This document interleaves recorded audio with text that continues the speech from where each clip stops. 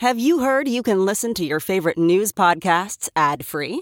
Good news! With Amazon Music, you have access to the largest catalog of ad-free top podcasts included with your Prime membership. To start listening, download the Amazon Music app for free or go to amazon.com/ad-free news podcasts. That's amazon.com/ad-free news podcasts to catch up on the latest episodes without the ads.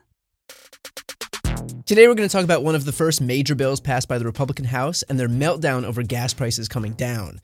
I interviewed Congressman Ruben Gallego about his announcement that he's running for Kyrsten Sinema's seat in the U.S. Senate, how to deal with a three-way race that may hand the whole thing to Republicans, and the threat that someone like Kari Lake would pose if she takes the Republican nomination.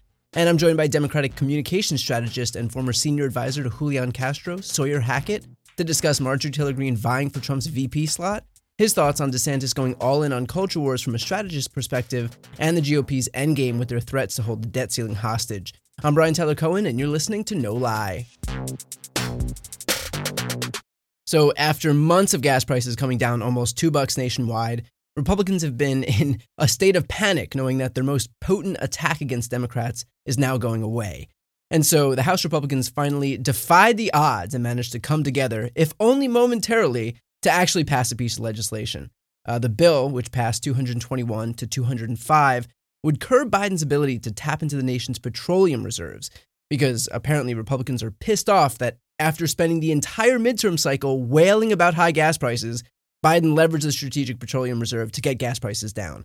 And so now they want to take that tool away from him because they're mad that he did the thing that they said they wanted him to do. So here's Marjorie Taylor Greene trying to make this argument for Republicans. President Biden abused his power to sell our oil, reduce gas prices so that the midterm elections would swing Democrats' way. It's a shame to trick the American people just to win an election. No president should be able to use their emergency powers for politics. I feel like I'm on a different planet. Joe Biden shouldn't be able to use his powers to reduce the price of gas? What? You couldn't talk to a Republican for like 6 months leading into November without them talking about gas prices and then blaming it all on Joe Biden. But when Biden uses one of the only tools available to him to ease those prices, now he's like corrupt? I wonder if these people can hear themselves.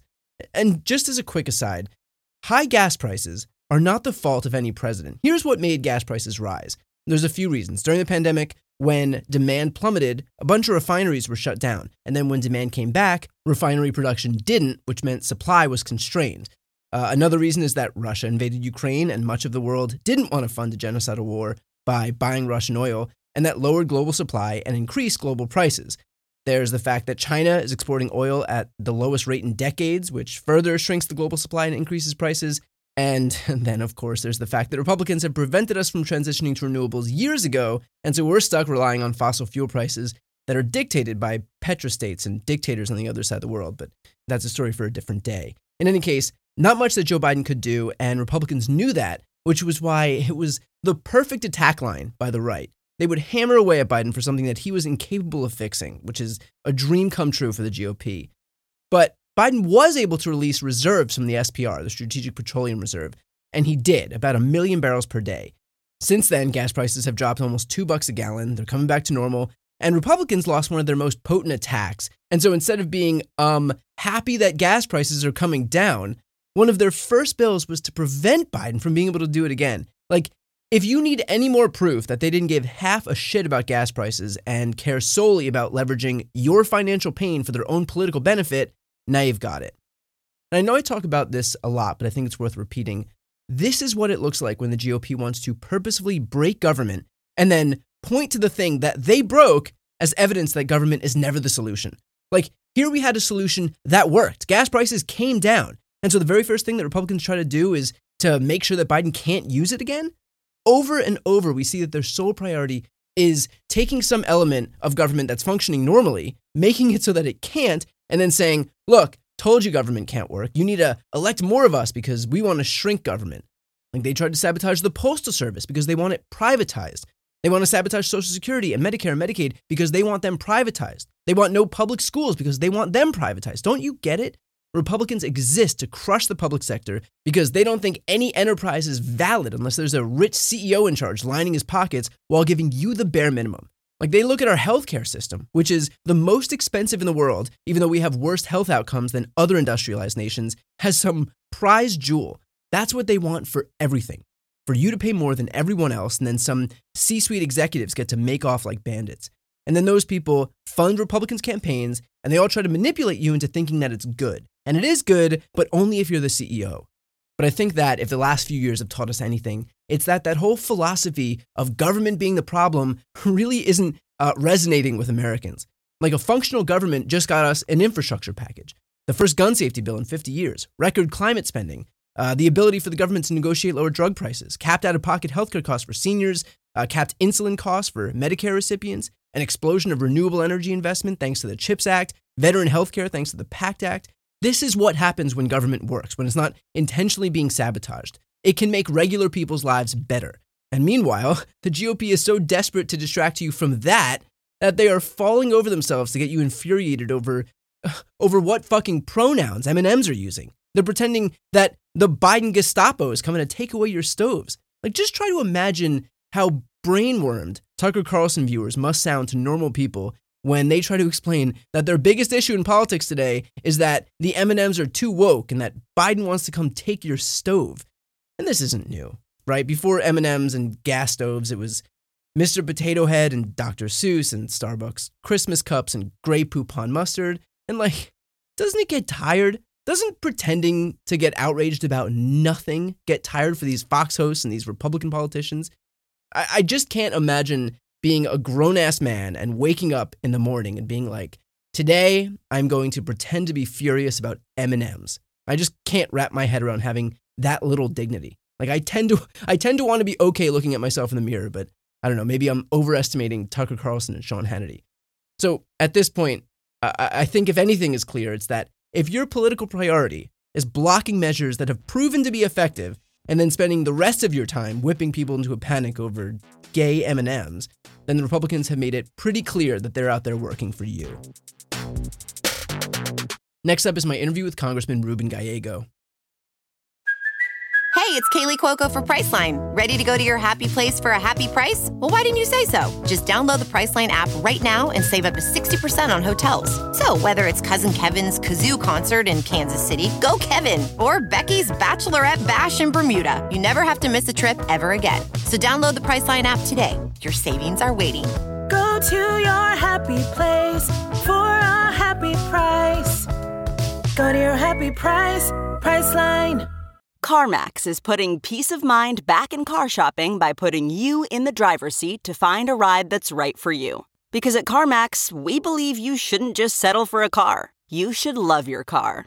That's why every car we sell is CarMax certified quality, so you can be sure with upfront pricing that's the same for every customer. So don't settle. Find love at first drive and start shopping now at CarMax.com. CarMax, the way car buying should be. Now we've got Congressman from Arizona and now U.S. Senate candidate Ruben Gallego. Thanks so much for taking the time. Thanks for having me. So I'm going to start with what I think is the most obvious question here, and that is, what happens if we find ourselves in a situation where Kyrsten Sinema does decide to run for the U.S. Senate as an independent, and that, you know, even taking a few percentage points would make her a spoiler and basically hand that race to Republicans? What happens in that scenario? Well, that doesn't happen. What happens in any scenario is that I end up winning, whether Sinema is in this race or she's not out of this race. I end up being the senator. She is, roundly unpopular. She has no base to work from. The only people that do like her are Republicans. So we do feel that that's where she's going to be pulling from. Obviously, we have to run a good campaign. We have to have the funds to do that. We're very lucky. We've had 27,000 individual donations in 3 days. People have gone to gallegoforarizona.com and just kept on hitting the donate button, and it's going to help us propel us to win this race. But is there a scenario where, even if she does have a few percentage points from center-leaning Democrats, that she can, act as a spoiler in this race? I mean, I'm sure that bears itself out even to some small degree in polling that you've seen. No, our polling doesn't show that. Again, you have to run a strong Democratic campaign in order to win that. And the best way to do that is obviously to run and win. There's no scenario in which this comes out with Senator Sinema staying a senator. She can't win. She won't obviously can't win a primary. That's why she switched. She's always going to be in third place. And so any other people suggesting that somehow we should just let her have a free pass is going to also ensure the fact that this still ends up will end up for sure in a Republican hands. A strong Democrat is our best approach to this. And at the end of the day, a strong Democrat with great connections to the community, that's Latino, that speaks Spanish, that can really turn out younger voters, is going to be a sure shot versus whatever else people think would be a sure shot, I guess. Senator Gary Peters, who's the head of the DSCC, has been pretty non-committal about who the DSCC is going to support thus far. What's your message to the DSCC about deciding what to do in this race, given that we know that Kyrsten Sinema is an independent, not a Democrat? Well, look, we're worried about Arizonans first. We know that we can win this. If we talk to Arizonans, we consolidate our support in Arizona, and we'll worry about the DSCC later. It's still early in the game. We feel pretty confident that once everything shakes out, people look at who's running the best race, who's more likely to win, that will end up getting support of all organizations.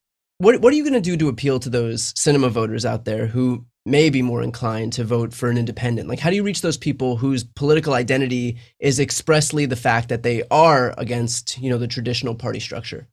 Well, I think it's important for them to understand this isn't about party. This is about service, right? Who is Kyrsten Sinema working for? Independents aren't going to be very happy when they know that she watered down our prescription drug bill, that seniors have to pay more for prescription drugs because she went to advocate and lobby for pharmaceuticals instead of for seniors.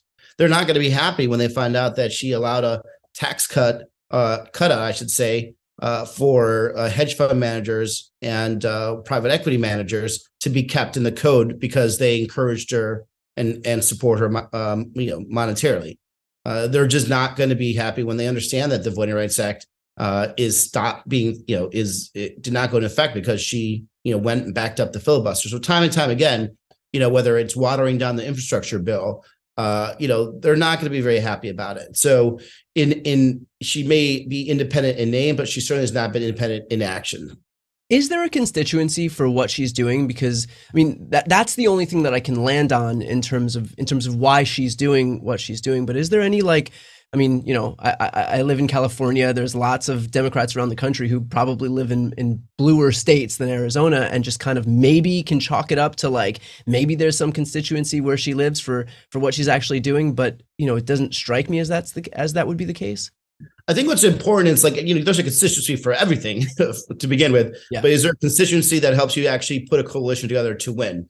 There is not. It doesn't exist. There's no mythological huge block of independents that are just raring to go for Kyrsten Sinema, because again, independents aren't happy with the fact that she continuously, sells out, and not only that, is nearly non-existent in Arizona. She doesn't have public meetings. She doesn't meet with citizens. She doesn't have town halls. She has very scripted events where it's very tight about who can even ask questions, and she rarely even speaks to the press. So we don't know what the Sinema squad looks like, but it's going to be pretty small.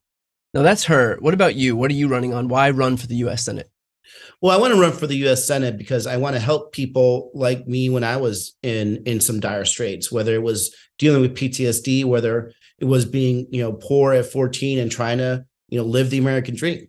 There's hundreds of thousands of Arizonans right now that want to live the American dream, but every day are feeling financial pressure, just to make ends meet. And you need to have a senator who actually cares about that, not care about who's sitting in front of you in Davos, but who's sitting in front of you in Arizona. And she's more likely, and she feels more at home in Davos than with our town hall, students that go to town hall in Arizona.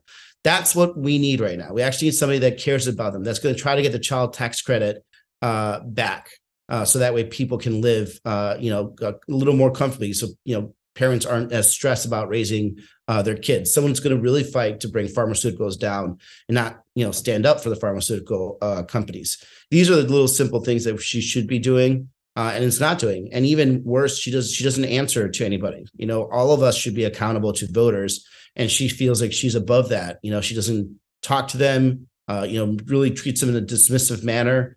And now, she will have to see what happens with the elections. There was one moment where I think a reporter finally finally found her in the halls of Congress one day, and they're like, the voters want to know where you are. And she was like, well, what do you mean? I'm right here in the elevator. And I was like, this is just the most disingenuous thing I could possibly imagine a politician saying. Yep.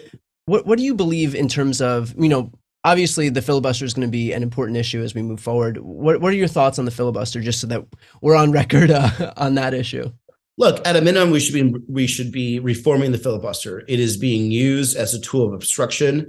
It's used by a minority to really hold power.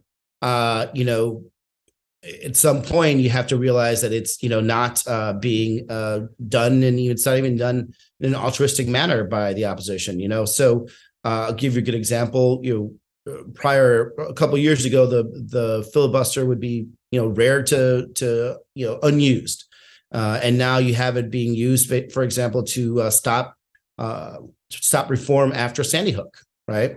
Where 21 kids, kindergartners were killed by a madman. And even then, the Democrats and Republicans, introduced a watered down gun right bill that still died because of the filibuster. And then soon after, again, not soon after, but way too soon anyway, in Uvalde, again, we tried to pass some, comprehensive gun legislation.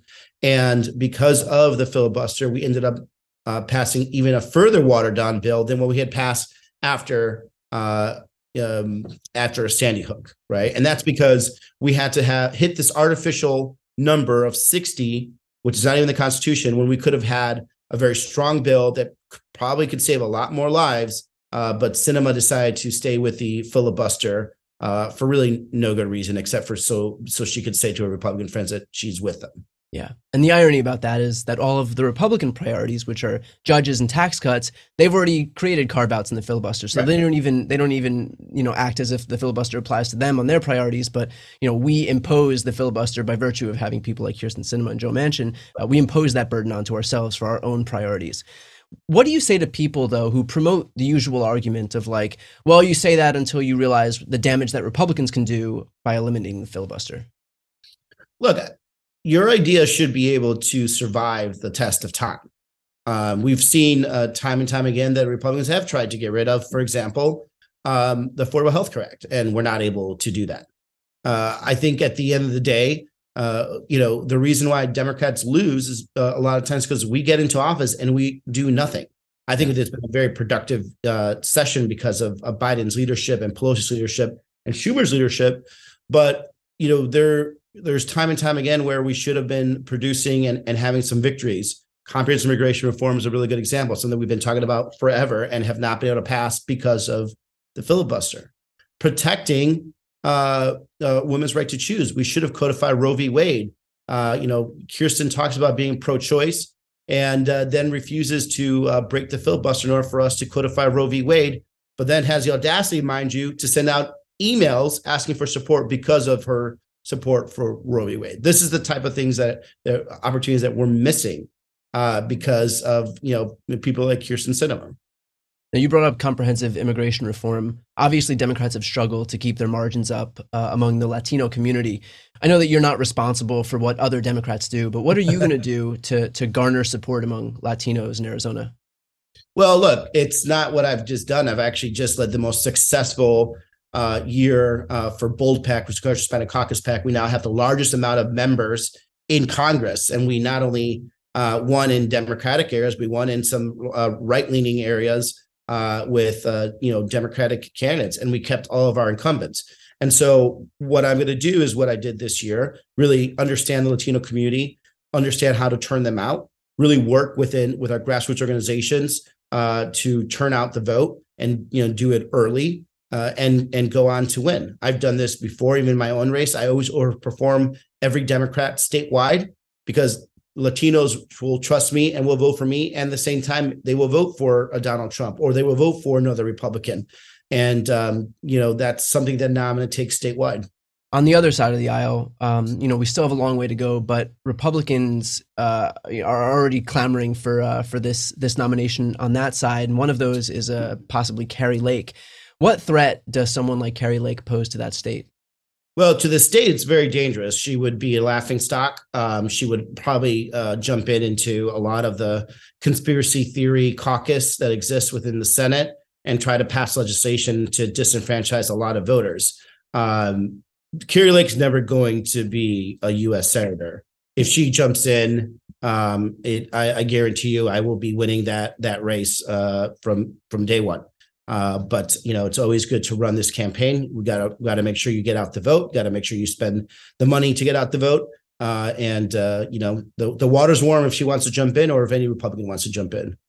Now, on the House side, we've seen Kevin McCarthy start to embrace someone like Marjorie Taylor Greene. Greene had her hand way deep into the events of January 6th. We have that video that she posted on her own social media explaining that she was attending a planning meeting for the events of that day. How you reacted to the events of that day has been really widely publicized. I mean, you have some pretty strong quotes from, how you reacted to the insurrectionists and what you were willing to do to protect yourself and your colleagues.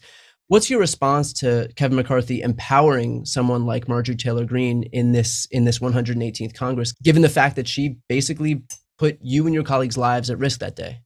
Well, look, you could expect that from Marjorie Taylor Greene. I mean, it's the fact, she's, there's not much you could say. I mean, she's a trashy person, and she, was very, I would say on that day acting like a traitor too, and still is.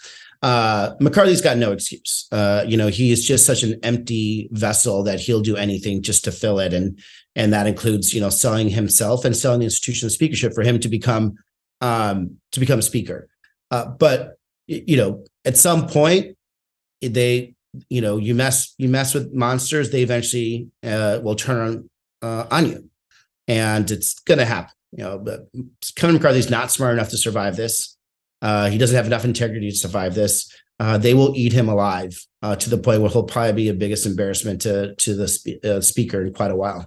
Yeah, he's already coming into his position as the weakest speaker, probably in modern American history. So how can we help your campaign?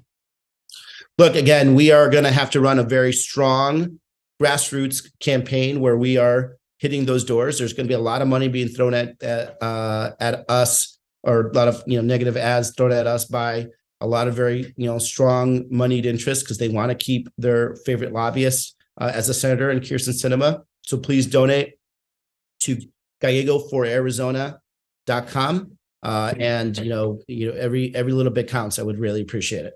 Great. We'll put that link here on the screen and in the post description. I would highly recommend that anybody watching definitely donate if you can. Congressman, thank you so much for taking the time, and good luck in this campaign. Adios. Thank you. Ready to elevate your home? Picture this: central heating, a cozy fireplace, or your dream walk-in closet. Build a backyard oasis, go green with solar panels, or start a business. It's all possible with Figure's home equity line of credit. Unlock up to $400,000. Apply online in 5 minutes. Funding in as little as 5 days. Head to Figure.com and transform your home. Figure Lending LLC, DBA Figure, Equal Opportunity Lender, NMLS 1717824. Terms and conditions apply. Visit Figure.com for more information. For licensing information, go to www.nmlsconsumeraccess.org. Now we've got Democratic communications strategist who served as a senior advisor to 2020 presidential candidate Secretary Julian Castro, Sawyer Hackett. Sawyer, thanks for joining, man. Good to be with you, Brian. So let's jump right into the circus of it all. Marjorie Taylor Greene, we have reporting that Marjorie Taylor Greene is vying for Trump's vice presidential slot. So I just want to game this out for a moment, because I know from a general perspective, this just continues to plummet us down the bottomless descent that we're already heading down. But from a political perspective, is there a world in which this is actually a good thing for Democrats? Yeah, I mean, a lot of people, when this report came out, a lot of people were suggesting that this is just Steve Bannon, throwing crap out there to get printed. But I think it's worth consideration. I mean, frankly, Marjorie Taylor Greene is the present and the future of the Republican Party. She's one of the top fundraisers. She now sits on 2 really powerful committees, and she seems to have Kevin McCarthy right in her pocket. He wouldn't be speaker without her. I think you saw a quote from a couple of days ago where he said, "I would never leave that woman." She's been mainstreamed, I think, within the Republican Party. And that's not to say she's mainstream within the electorate, of course. She's a QAnon supporter. She's a 9/11 truther. She's the champion of the insurrectionists. But I think there needs to be someone who picks up the mantle of Trumpism within the caucus. And I think she represents that. And so, yeah, I mean, I think it would be a good thing for Democrats. Of course, having Trump and her on a ticket, I think, benefits Democrats up and down the ballot. But it's not to say that she's some sort of outlier within the party anymore. She's pretty mainstream. It is pretty crazy how we've seen the Overton window shift to the point where Marjorie Taylor Greene, who was like universally viewed as this totally insane person in the Republican Party, is now like best buds with Kevin McCarthy, the Speaker of the House, and like a major fundraiser on that side. I mean, it really is wild, and it kind of shows the extent to which the crazy has been embraced and normalized on the right. But we saw a little bit of this gambling during midterms where Democrats elevated, crazy MAGA candidates in House races, and it was source for a lot of concern prior to the midterms, but it actually worked out quite well. But it still did put us in a situation where we were close to getting a bunch of crazy far-right MAGA candidates elected to Congress. Is there any worry about that gamble, elevating Marjorie Taylor Greene, as Trump's VP pick with something as important as the presidency? Like, I know just for these House races, it's 1 out of 435, but like, if Democrats do shine a spotlight on this and do kind of push him to make this decision just by virtue of giving it all that press, is there any worry about what it could do that putting Marjorie Taylor Greene on the ticket with somebody who did win the presidency before could do? Yeah, I mean, I have mixed feelings about this because, of course, as a Democrat, somebody who works in Democratic politics, I want to win, right? And I want to put our best foot forward, and I want to have our best candidates take on their worst candidates. That's just the nature of politics, right? This has gone on for decades, right? The Democratic Party and the Republican Party have been doing this to each other for decades. But I think on something as serious as the future of our democracy, it's a little dangerous to play this game, especially when you're putting money behind these efforts. It's one thing to lift up Republican candidates who are saying crazy shit. We want to put that out there right at the forefront. But I think you're right that it does represent a little bit of a calculation by Democrats that the voters will pick the right side of history here. And history has shown that that's not always the case. So I think it's a little dangerous. But on the other hand, Republican voters are going to have their chance to make a choice between a Trump type and, maybe a Ron DeSantis type. But ultimately, when they choose Trump, they know what they're going to get. And so if Trump decides to name someone like Marjorie Taylor Greene as his VP pick, I think that's right along the brand of Trumpism that voters who were supporting him would expect. And so I don't think it's harmful for Democrats to be lifting up those comments and pointing out how extreme she is within, just the American electorate, not necessarily within her party. Yeah, especially like given the fact that the main issue here is that while these people may be primed for a victory in the Republican primary, they're just making it all the more difficult to win in a general election. Like, that's been their issue all along. The issue isn't getting support from the primary voters on the right. It never has been. The issue is translating that primary win into a general election win. And we saw that in 2020. It's not working for them. We saw that even more pronounced in 2022 when we had the MAGA candidates who were losing, but the regular Republican candidates, if you can call them that, were actually winning. So, I mean, it was as direct a repudiation as you could ask for. But with that said, like, I'm not going to stand in the way of them dooming themselves. Yeah, exactly. No, yeah. I mean, I think you're seeing that sort of dynamic play out right now with Trump coming back on Twitter and Facebook and Instagram. I think they made some sort of announcement that he's going to make this reappearance back on these social media platforms. But I think Democrats are somewhat excited about that prospect because it means that voters will once again get to see how insane and crazy he can be. Yeah. Whereas that's kind of been hidden in the background for so long. That benefits him in the primary. And I think, that's the same dynamic you're talking about, is they just always want to appeal to their base, always want to appeal to primary voters, but it's going to doom them in the general election. And so I think it's a good thing. Just, the American people, I think what's the saying about like the best thing, sunlight is the best disinfectant on these folks. So I'm all for seeing more of their craziness on these platforms if it means Democrats do better. Well, on that note, the other potential 2024 Republican nominee is Ron DeSantis, who just this past week banned the AP African American Studies course. Now, the guy is clearly trying to position himself to win the Republican nomination for president at some point, whether it's 2024 or beyond remains to be seen. But, as a strategist, What do you think the play here is? Because the crazy culture war stuff is clearly only offering up diminishing marginal returns. And in fact, the candidates who went all in on culture wars actually lost in 2022. That election was a referendum on partisan extremism. So what are his and his strategists thinking here? I mean, I think this is a playbook that is decades old in the making. It's using these racist dog whistles to divide Americans, especially working class Americans, and make people feel like it's an us versus them dynamic. But I think their miscalculation, and again, this is all about Republicans appealing to their base, right? DeSantis is doing this because he might enter into a primary with Trump. And so he has to appeal to that far right base that, can get him elected. But I think they make a miscalculation because eventually these things turn around, right? Like attacking wokeness, attacking critical race theory, before it was Black Lives Matter. They do this because they can't explicitly say we don't like Black people telling us what to do. And so they invent this boogeyman, whether it's AP courses or, teachers teaching critical race theory in the classroom, and they just try and lump up everything in it. But eventually those things turn around, right? Like critical race theory becomes them trying to ban books in classrooms, extremely unpopular. Wokeness means trying to end these AP courses on African American studies, extremely unpopular. Going after immigrants and the border becomes deporting people to Martha's Vineyard, extremely unpopular. And so they make a miscalculation and they steer into the skid as far as they can. And yes, it might help them juice a little bit of support from, the far right in these base primaries, but voters will remember when it comes general election and they start to see these things back on ads when they're running against Democrats. And, this party just, I think they've completely miscalculated how much they still need to appeal to people who may have voted for Biden and voted for Trump before, or may have voted for Obama and then voted for Trump. These things there is a swath of the electorate out there that will make those choices, and they're turned off by these kinds of things, banning courses in classrooms. Not to mention it's completely illegal. It's amoral, it's cynical, but it's illegal too, against the Florida Constitution and the US Constitution. So I think the fight, taking the fight to them on this, not being afraid to push back, is how Democrats need to approach these dog whistle politics, because if we just continue to cede ground to them, they'll just keep taking it.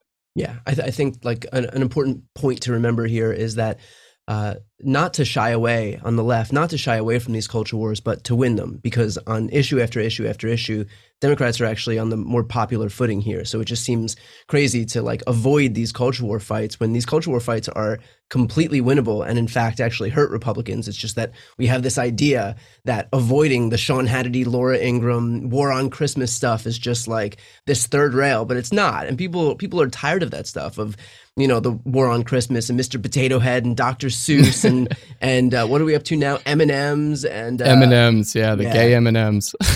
So, no, yeah. I mean, I think an issue that keeps working families up at night is M&Ms and what pronouns they use. So. Yeah, and I think, there's an element of taking these things very seriously and pushing back on them in a serious way. And I think when it comes to canceling courses and classes, of course, we have to fight back in a serious way. But there's also, I think, an element of poking fun at these people. And I think you do a fantastic job of this on Twitter. It's just these Republicans, they cried when we started taking down Confederate monuments in states and cities. And now they're they said we were canceling history. And now they're literally trying to cancel classes about history. They decry cancel culture, but now they're literally canceling culture in classrooms. We have to be able to make that case it's both a moral fight that we have to take on, but also these people are clowns, and we have to point that out with some humor and some levity. Perfectly put.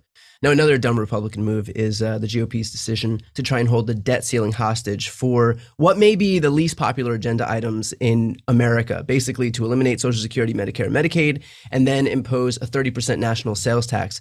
Obviously, that is a huge giveaway to the ultra wealthy. There are low-income folks who don't pay any income tax who would now incur a 30% premium on everything from clothes to food down to toilet paper. Is there a constituency for this that isn't the top 1%? At some point, Republicans have to run on the agenda that they try to impose on people. So how do they square those two things? Yeah, I mean, I think this is both of these chapters, both on the debt ceiling and this, Fair Tax Act that they're trying to push right now, are just, we're learning more and more every single day about the concessions that Kevin McCarthy had to make to get his speakership. And I think both of these episodes, whether it's the debt ceiling, going to Matt on the debt ceiling, which is extremely unpopular again, and so is slashing Social Security and Medicare, but also putting together a tax plan where everyone's paying 30% on everything: groceries, healthcare, purchasing houses. I mean, like, this is a handout, like you said, to corporations, the ultra wealthy. And Kevin McCarthy didn't want to do it. Kevin McCarthy, as much as, you know, he's just this craven politician, he's still somewhat pragmatic within that caucus.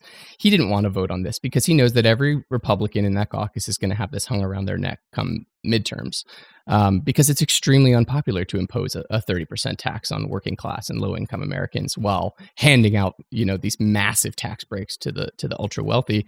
At the same time, you know, they're decrying government spending and debt and deficits.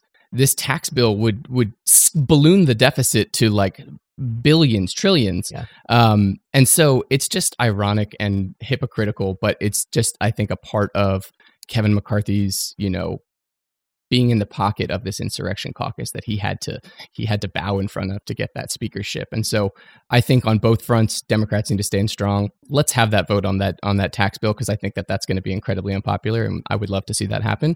On the debt ceiling, I think we need a more we need to be united, and we need to speak with one voice, and we need to say, no, we're not going to negotiate with these hostage takers, with people who are trying to hold the economy hostage.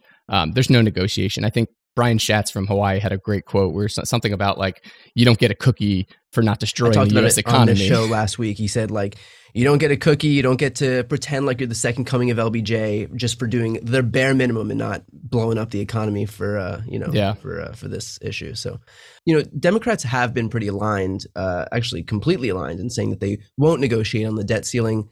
To your point, Republicans, though, are looking at this as their only way to exact concessions, because they're not going to have any legislative agenda without the Senate and the White House. So this is it. This is the debt ceiling is their only way to take hostages. So how do you think this ends? It's a good question. I mean, we're sort of like careening towards this crisis where we don't even really know the fault lines. I mean, we don't really know what Kevin McCarthy promised the Insurrection Caucus. We don't know which issues or funding streams he's put on the table to cut. You know, yesterday, Joe Manchin was meeting with Kevin McCarthy, and he told reporters that McCarthy won't cut Social Security and Medicare. And, you know, I don't really take Joe Manchin at his word, but really, you know, if they're not, yeah, I mean, but if they're not touching big social programs like Medicare and Social Security, they won't touch defense spending. So what can they possibly be advocating to cut? What are the fault lines here? We don't even know. I mean, I think there's been an approach by some Democrats, which is like, okay, you want to like make these cuts to spending, put forward a plan. I don't even necessarily think that that's the approach we should take. I think we should just say, absolutely not. We're not playing politics with the debt ceiling. I think the Biden administration has done a really good job at keeping that messaging straightforward and honest. I think the whole caucus needs to get behind it, including Joe Manchin, including Josh Gottheimer, who are suggesting that we make a deal with them. You don't make, you know, Republicans love this little metaphor about the child with the credit card. Oh, like, they got this credit card bill. What do? Well, you have to tell the kid to stop spending on all these things. Well, it's like, you wouldn't hand a child a credit card without a budget. You set a budget. That's where you make cuts to your spending. Well, it's important to note too that what the debt ceiling does is allow us to just pay the bills that we've already incurred. So this is not about new spending. If you want to have that argument or that debate over what we're spending in the future, then we have a budget that comes out. But this is just to pay our obligations. Like, this is to not crater the U.S. economy and pay for what we've already promised to pay for. So this is not going to slow down spending. It's just going to crater the U.S. economy and global markets, and that's it. And you know, hurt the full faith and credit of the United States. So these two things are completely separate. And in fact, if they're worried about like the U.S. economy, this is the perfect way to absolutely sink it. So right. It's less about like taking the child's credit card and more just saying you're not going to pay the credit card bill that they already sent you for the spending. It's like, okay, well, let's just destroy our children's credit for because they did something wrong. As opposed to like taking the child's credit card, it's like setting fire to the restaurant that he won't pay the bill in. So exactly. Okay, so I want to switch gears here a little bit, and I know that you're not a New York guy, but I'm curious what you would like to see happen in New York after the pretty abysmal performance there during midterms. You know, Democrats completely underperformed, and yet Jay Jacobs, the New York Democratic Party chair, is still in his position. Like, we haven't seen any movement. It kind of there's the saying that insanity is seeing the same thing happen over and over again and not changing anything. So curious what your thoughts on the New York situation are. Yeah, I really don't think that there's been enough of a postmortem on just how bad everything went in New York. I mean, I think if we had gotten things right in New York, we would probably be controlling the House right now, or at least the margin would be even slimmer than it already is. And that is a huge failure on the part of the New York Democratic Party. I think it's also a fault, just frankly, a party institutions at the national level. The fact that we let this opposition research go on George Santos, it's just a huge failure and missed opportunity. It's ironic that we ended up with a speaker from New York politics. I think I've heard him make some comments about it. He was pretty frustrated as well. Totally fair. I think the party needs to come together to figure out. I don't think that this is necessarily a messaging issue. I think it's more of an institutional problem. I think it's more of a structural issue within the party. But we also need to find the right candidates who are inspiring some voter turnout, who are campaigning down ballot, who are getting people out to the polls, because it seems like we just kind of, the New York Democratic Party is just kind of on a glide path, and they're just in, going through the motions for the most part, assuming that they're going to win, not making the investments in turnout, not making the investments in grassroots. And I think there's some Democrats within the New York Democratic Party. I think of Congresswoman Alexandria Ocasio-Cortez, who have highlighted these dynamics, who have talked about the need for inspiring some enthusiasm within New York voters. That's the kind of investment we need to make. That's the kind of people we need to be pushing out there, getting in front of voters to inspire people. Yeah, it's kind of interesting, too, how when you have these states that are not battleground states, but are what we consider safe blue states like California and New York, those situations are actually, have the potential to harm us, because we don't have that energy the way that we do in a place like Wisconsin, in a place like Michigan, in a place like Arizona or Nevada, where we have to get these people to turn out and where the whole nation's eyes are on them. Instead, it's kind of this given, and we've seen those places kind of come back to bite us. And so it'll be interesting to see what happens moving forward. I hope that this is the wake-up call that we need to kind of light a fire under the asses of New York voters and California voters, of which I'm one. But it is interesting to see like the difference in how a swing state, what we consider a swing state like Michigan, can turn out and perform so well, and then the safe blue bastions of New York and California kind of come back to hurt us in these midterms. But hopefully we see that issue present itself now and then turn around and correct it as we head into 2024. So let's finish off with this. Another impending intra-party issue is going to be the issue of Arizona. So Ruben Gallego just announced that he's running for the U.S. Senate. Obviously, Kyrsten Sinema is now an independent. We're not sure yet if she's going to run. That's my question for you. Do you think that she's going to end up running in this next election? I think that there's definitely a non-zero chance that she doesn't run. I mean, if I'm her and I'm looking at some of the polling that's already been out there showing that she's pulling just 14% in a three-way race, I look at her approval rating amongst Arizona voters. I look at the money that she's going to be able to raise. I mean, besides from huge donors, but from grassroots donors, there's just nothing.